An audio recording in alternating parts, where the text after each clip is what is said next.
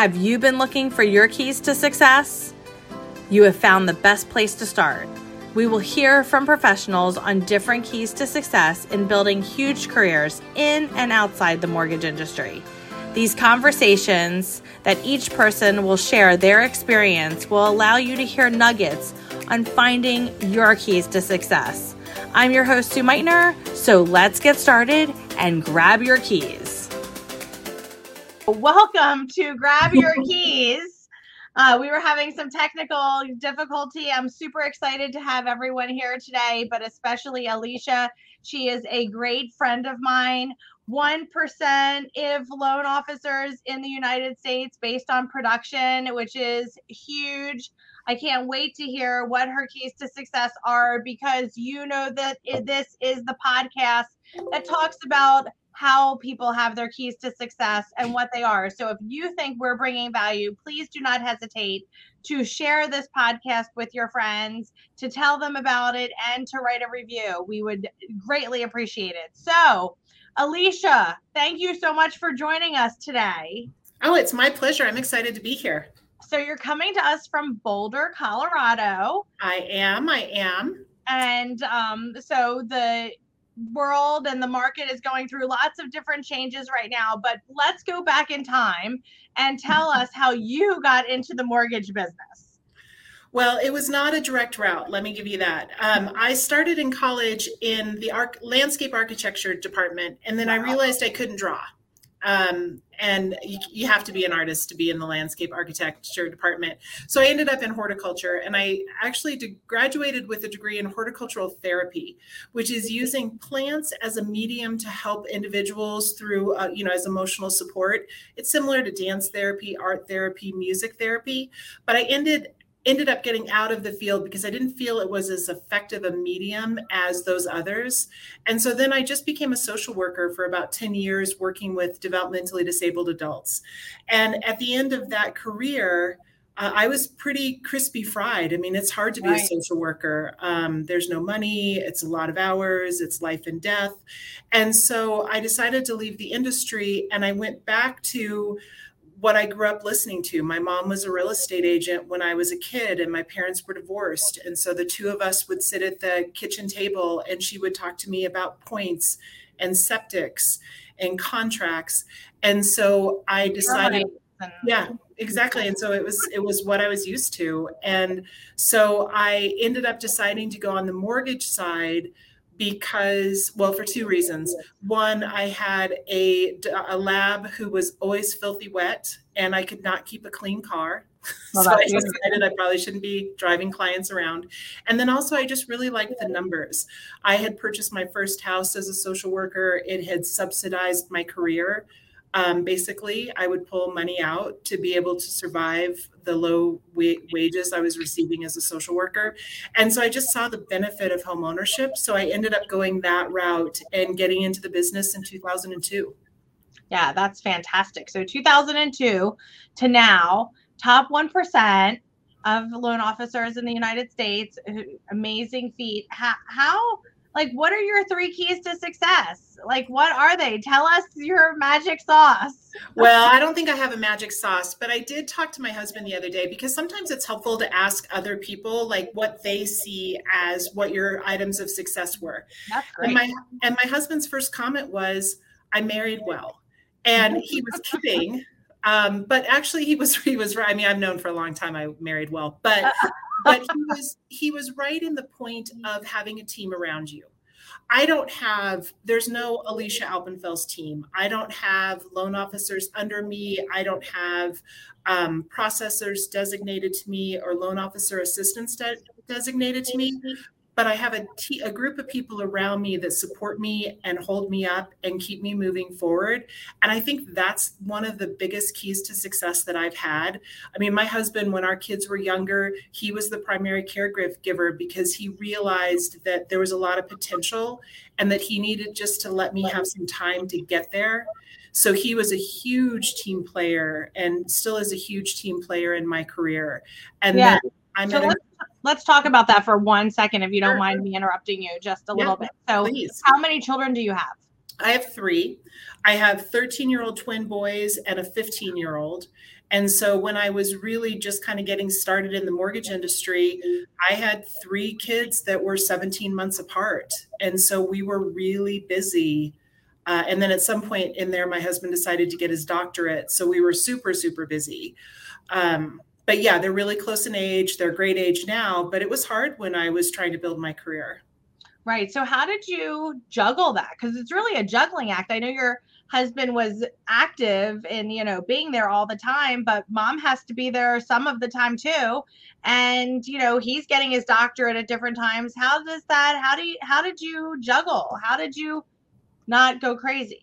Oh, I think we lost our minds a little bit, but it was a lot of late nights. Like we would put the kids to bed and then we would both sit on the couch or sit wherever and work for 3 or 4 hours. He would be studying for his doctoral program and I was building the business. And we probably did that for 3 or 4 years where that was kind of our routine was focus on the family when they're awake. And then the minute those little kids go to sleep, get back to work and get back into it. Wow. That is amazing. And that's how you built the business that you built. And so number one was have a team around you, being your family, your husband, and the people that you can count on. Absolutely. Yeah. And I really feel, oh, I'm sorry. Did I interrupt you? No. I heard something.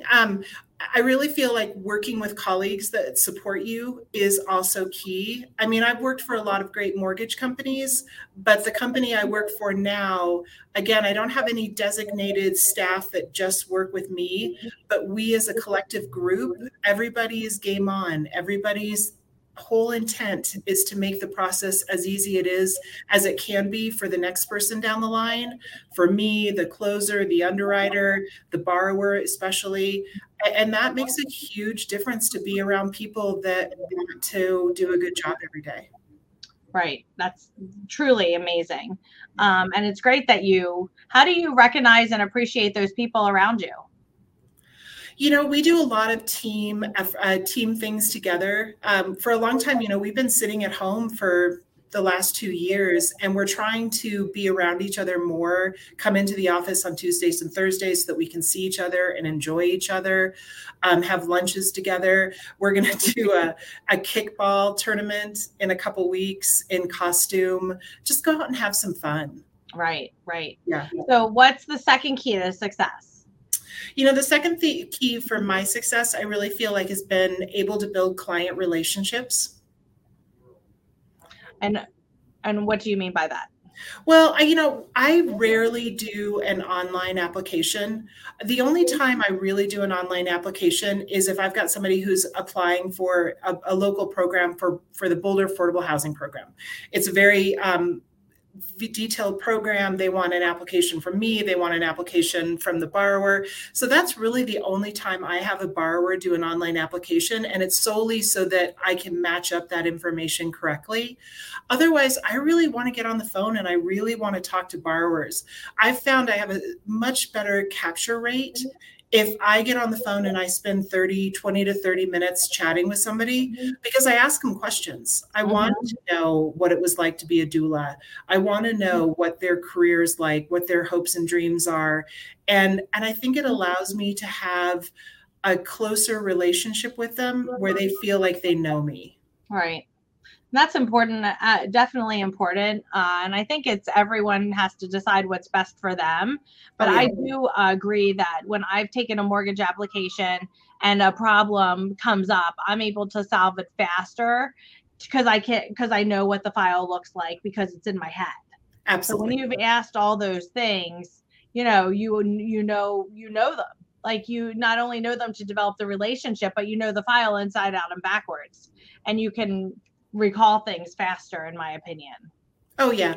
I think just versus just kind of reviewing. I mean, we can all review a 1003 really quickly and say, oh, there's this money in this account and there's, they have this work history. But having that 20 to 30 minutes on the phone with somebody, I like you said, I just remember it so much better and clearer, and I can get to problems faster. And I also know how to relate to somebody better when there is a problem. As you know, I can be pretty direct. in my communication. And so, it allows me to have a more honest relationship with somebody if I've spent that 20 to 30 minutes chatting with them. Even pre-pandemic, I didn't do a lot of in the office meetings. I did a lot of phone calls, and that's just always been a really successful avenue for me to connect with people. Yeah, that's great that you recognize that and know that that's one of your strengths. And I think that I do think that that's amazing. And as I said, everybody does things differently, and they have to find out what their system and process works best for them. Yeah. So we have team, we have relationships and developing relationships with not doing online applications, but really getting to know the client. What's the third? For me, it's product knowledge. I think it's my job as a mortgage expert to know the products that are out there. We just did a border income on Home Ready last week that, the first time in my 20-year career has that actually ever worked to use border income. But just knowing that product was out there, knowing the jumbo products, one, it helps when I'm in those phone calls with my borrowers, but it also allows me to be more creative. And then in Colorado, the cost of living is so expensive out here that we have a lot of people that reach out to us wanting to do this Boulder affordable housing program, or wanting to do a program called CHAFA, which it stands for Colorado Housing Finance Authority. And there's a lot of lenders who don't want to do either of those products. And so they simply refer them on to other people. Well, I've probably done a handful of both in the last couple of years. So it's not a big book of my business, but being able to talk to the clients about those products and being able to say the pros and cons of those products allows them to make decisions. And then most often they just go with market rate products, and then we're back into Fannie Freddie 3% down. But if I didn't know those products, and if I was closed off to knowing those products, I would lose a lot of business.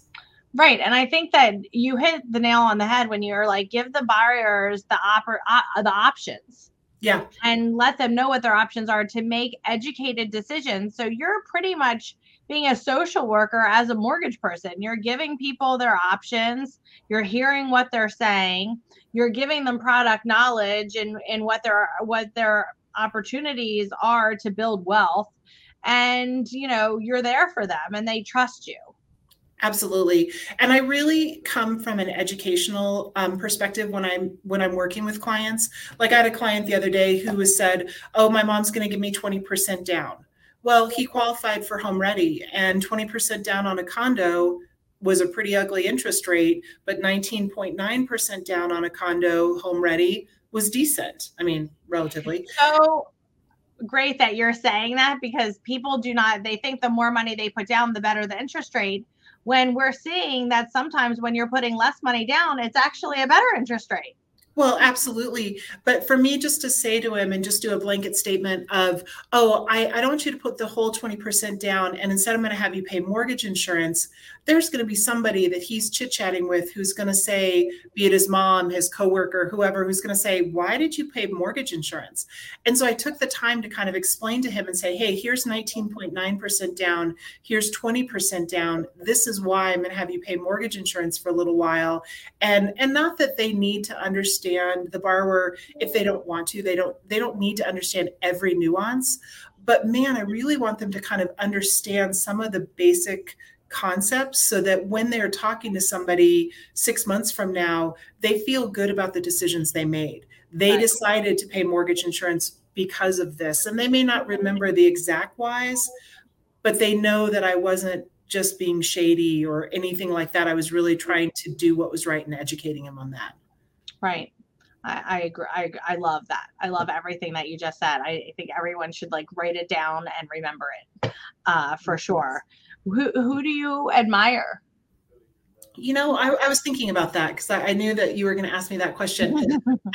There's obviously, I have a tremendous respect for my colleagues, for this group of people that you are a part of that I adore and love seeing and learning from.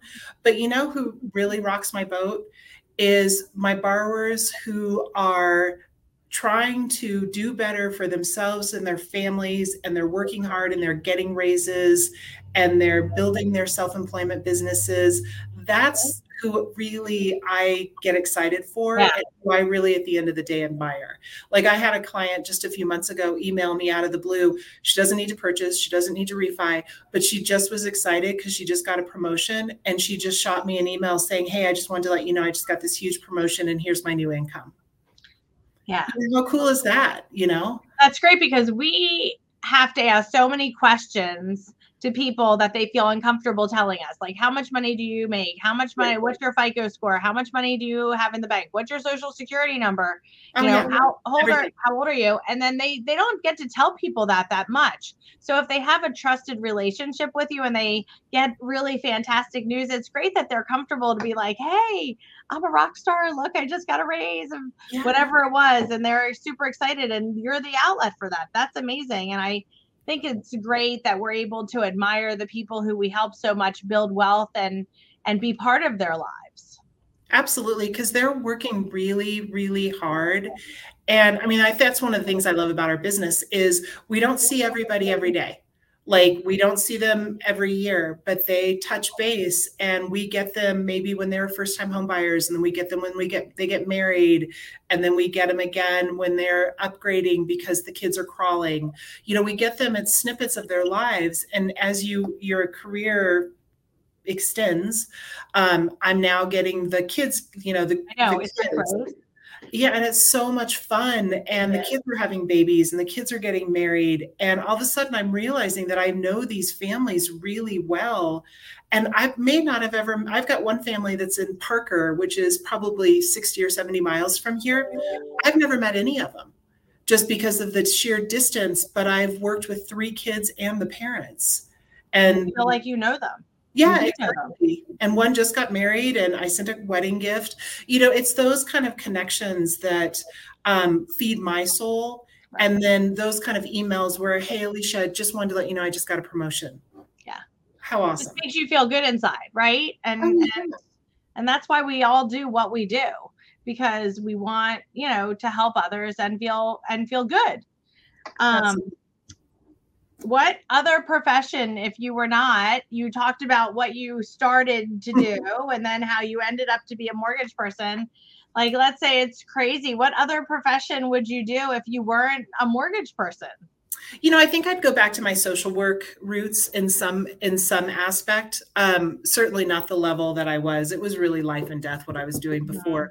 But my husband wants to create a peace institute, which sounds very Boulder-ish, but it's not really quite that. He's a high school teacher, and he wants to create like a leadership program that's geared towards high school kids to kind of teach them how to be future leaders, and have like artists in residence and poets in people in residence that we learn from. And so I think if we had an opportunity to really develop that, I think that would be where we would go, is really trying to create this program for these young adults who are going to lead our future and teach them how to be leaders in this world. That's fantastic. We are taking questions. So if anyone has any questions, you can put it in the comments and I'll filter them in between my questions. So Chelsea asked, what advice would you give to a young loan officer breaking into the industry? So when I got into the industry, I emailed I had a database of every single person that I knew, all friends, because I didn't have any clients. And I started to reach out to them. I marketed it. I created marketing pieces for them. I built my education. I educated them on the market. And what was really fun was there was probably 60 people on this database. And slowly this database went from 60, I had it labeled as friends and family. And slowly it went down to like 20 people, because I started to move all those people over to my client database. So I would say, don't be shy to reach out to your existing database or your existing group of friends, just to start to work with them and develop yourself as an expert in the field. And then the other advice that I have is, when you're targeting working with real estate agents, be authentic and try to go after the people you like. There's a lot of push for us just to go out to every single person we can ever make eye contact with. And at the end of the day, you may or may not like that person. So try to really gravitate towards the people you like, and try not to let that fear and panic set in that you've got to like everybody and you've got to work with everybody. And instead, just really be true to who you are, and gravitate towards those people that you like. And that's going to save you a ton of time. I mean, I spent years trying to, make that round circle fit in the square hole. And it didn't work until I finally was just being honest with myself that these weren't people that were probably the right fit for me. How much interaction do you have with your realtors? Like, what do you do for your realtors and with your realtors? I try to find your people you like. To find the people that I like. Well, I kind of have the luxury now of having been in the business long enough that I have those people that I like, that I've been friends with for years, and we've been colleagues for years. But, I think when I have like a buy, like I recently had a sale, a buyer purchased property, and I loved the listing agent. And we hung up and we were like, wow, we really, we just connected, and it was awesome. And so I cultivated that. And I'm sending her information. And I've done that with recent people since COVID, that it's the people that you're meeting on either side of the transaction that if you really like them and you feel like it's a good fit, pursue those relationships.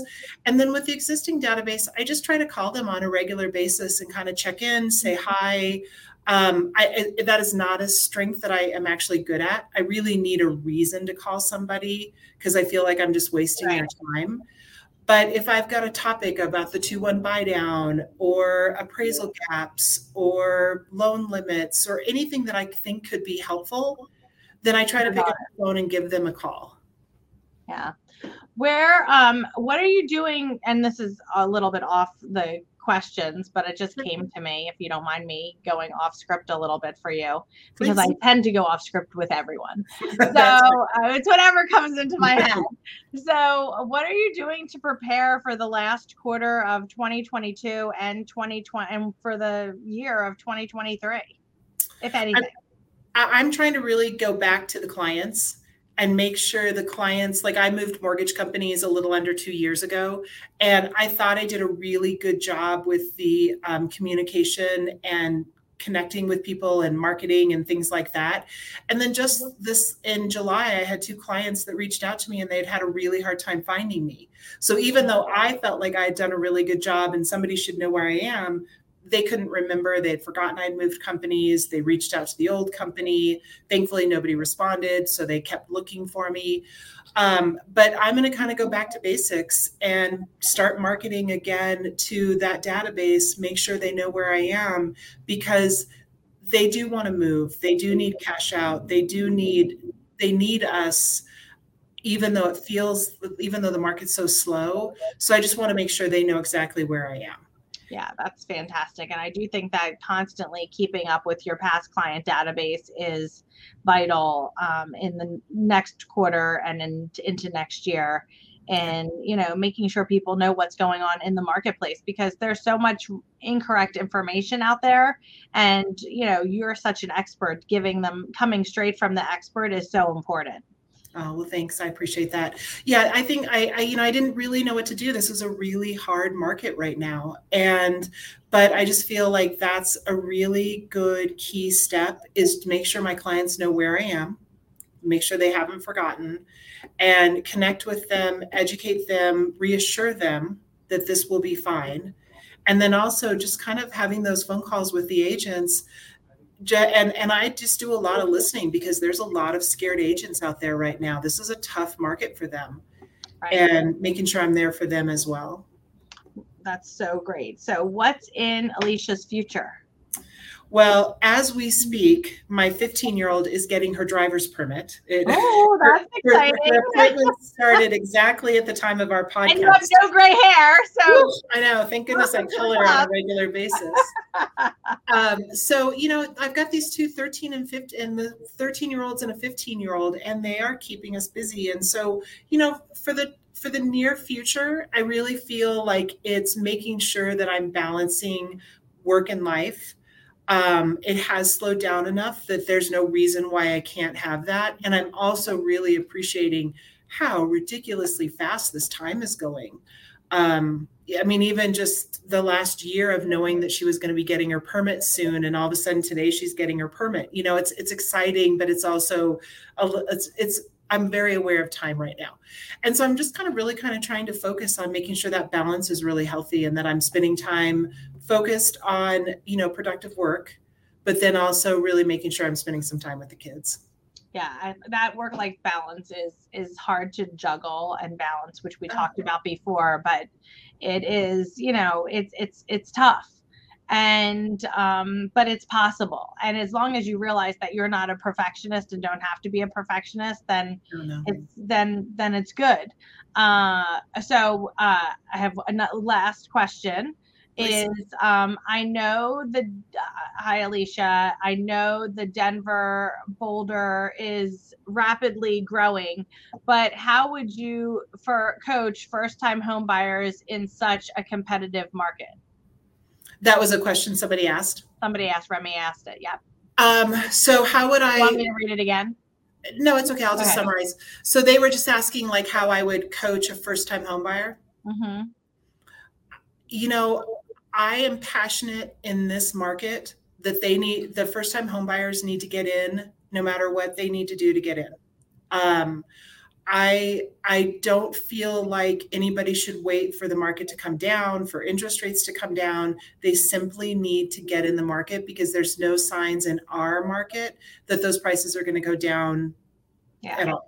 I mean, we've flattened a little bit just because the market's so slow. So I would recommend that I would tell them this isn't their dream home. They're not buying their dream home. They're buying their first home, and that they need to go with CHAFA. They need to go with a local affordable home program. Probably CHAFA, though, would be best, to be able to get in the market with minimum down and just simply treat it as the first step, and that they'll be able to bounce to a more desirable home later in the next couple of years. Yeah. Great advice. Alicia, thank you so much for being on. Pleasure. Grab Your Keys. I can't tell you how much I appreciate you as a person. I appreciate you as my friend. And I'm so honored to, learn from you every day with everything that you do. And you make being a mortgage person special, because you're really helping people. And you're just a rock star, and I admire you for everything that you do. So thank you so much for being on Grab Your Keys. Everybody be on the lookout for the next Grab Your Keys. We have amazing people on, just like Alicia, giving their keys to success. Comment, like, share, and I look forward to seeing you next time on Grab Your Keys. Thanks, Sue. It was fun.